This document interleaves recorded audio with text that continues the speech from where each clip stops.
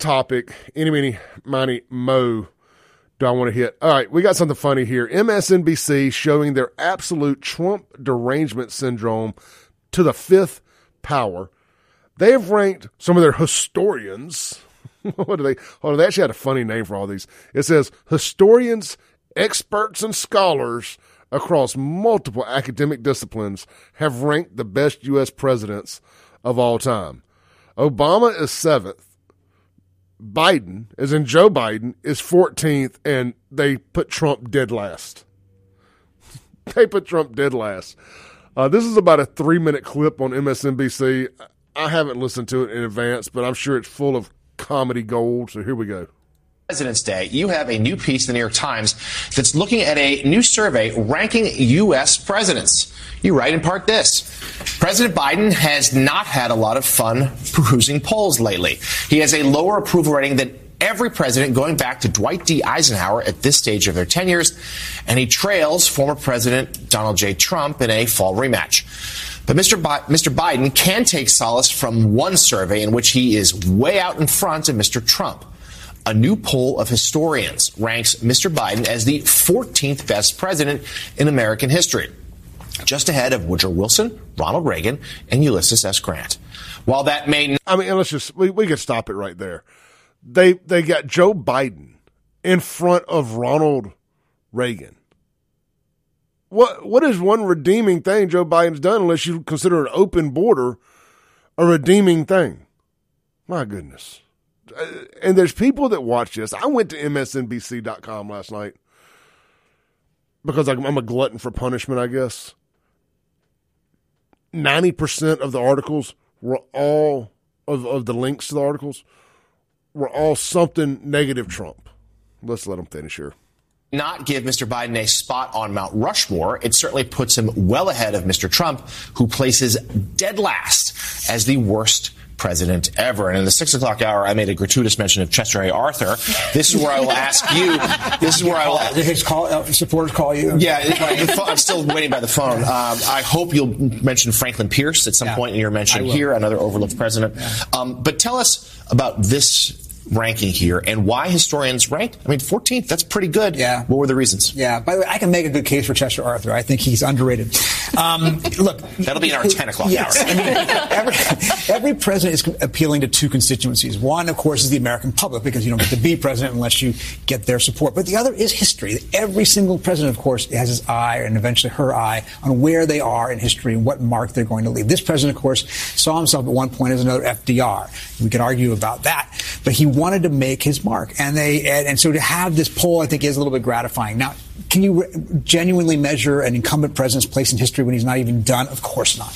His place in history will depend in part on whether he wins this fall or not. If he loses this fall and ushers Donald Trump back into the presidency, that will definitely affect historians' view of his presidency. But in any case, what it says is that they are respecting him for having ousted Trump in the first place and trying to restore the presidency and the country to a certain degree of normalcy. And it also says something about Donald Trump, of course, is that he's dead last. They do not consider him evil. They consider him even worse than James Buchanan, Franklin Pierce, and the other sort of 19th century, failures who got us into the Civil War and mismanaged it afterwards. John. No. Now he's talking about the presidents that got us into a war. This potato in office right now is about to take us straight into a civil war right here on American soil. I firmly believe that by the end of by when Trump wins in 2024, between then and the inauguration, the left is going to lose their minds so bad that we are, in fact, in a civil war. Write it down. I hope I'm wrong. He's got us in Ukraine. He's got us in the Middle East. And he's got us fighting each other. I don't know how they do any of this with a straight face. Absolute sheer Trump derangement syndrome. It's real. It is so real. I can't wait. I'm telling you, boy, I can't wait for that Tuesday night, that first Tuesday in November. By the way, we're going to be doing a live reaction spectacular right here on the Clay Edwards Show. It'll be that night, though, on WYAB. It's going to be a marathon. Whether we're here for 3 hours or 12 hours, it's going to start around 7 o'clock. And it's going to go probably till 9 o'clock the next morning. Because I don't see no sleep till dun dun.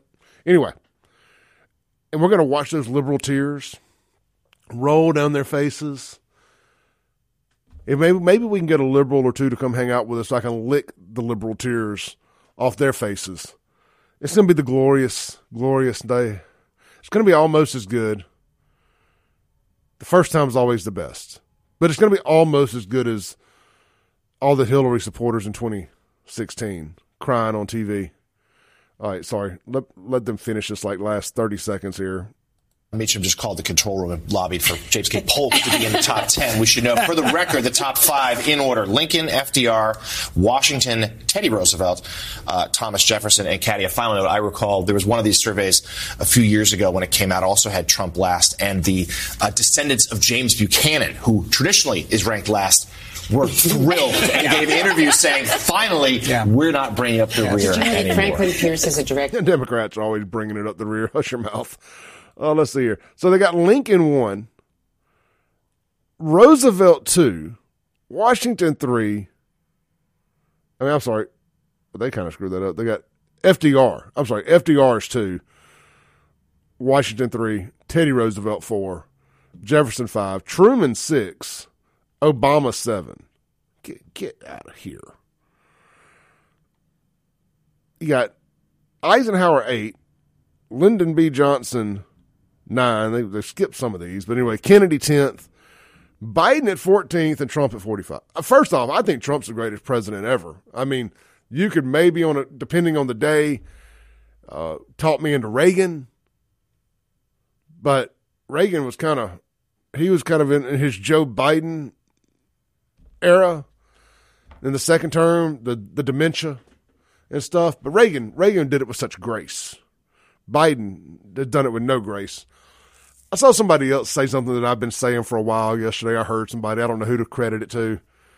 I listen to so much podcasts and news and this, that, and the other, but they were talking about Joe Biden having dementia and how the media wants you to feel sorry for him. I don't feel sorry for an evil old bastard. I mean, this is karma coming back to get him. I do not feel sorry for Joe Biden. I take pleasure in seeing Joe Biden slowly die in front of our eyes on a world stage.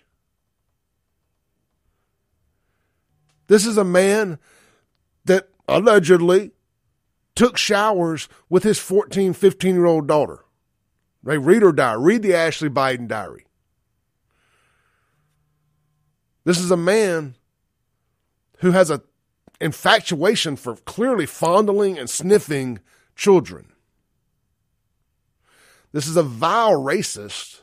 Just listen to anything he said pre-2008.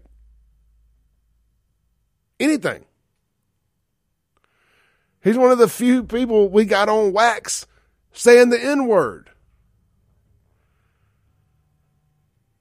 But it's all right. But he beat Joe. But he beat Trump. So he all is forgiven. One of his BFFs was the leader of was a grand wizard of the Ku Klux Klan. But you ain't black if you don't vote for Joe Biden. So that's why I don't have any respect for you, for Democrats. You out of one side of your mouth, you scream that Trump is in fact a racist Nazi Klansperson, but out on the other side, you voted for one and you pretend he's not. Let's take a break.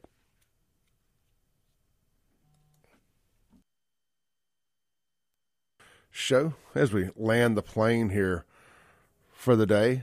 The text, I should have done this best presidents thing earlier. We'll rehash it with Sean from a liberal perspective.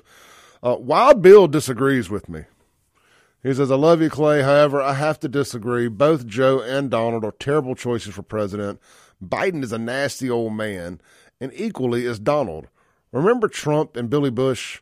Oh, so many more videos of him making such vulgar statements about women. Neither will get my vote. See, here's the difference, Wild Bill. Maybe it's because I was in nightclubs and stuff for a long time. There's a difference in women, good women, and skanks. It just is. They're not the same. They're just not. he's talking about skanks. He's not talking about good women. At the end of the day, there's a group of women who, in fact, will what's the word I can use? Fornicate their way to the top. They like powerful men. They like Donald Trump, and he knows as much. The vice president of the United States of America fornicated her way to where she is at. There are women who like rich, powerful men. It is what it is. They ain't all church women. We can't sit here and say all women are the same. They just ain't. When he talks about grabbing them by the thing, he's talking about skanks. He's not talking about your mother, your sister, your good little girl at church. I will see you guys tomorrow.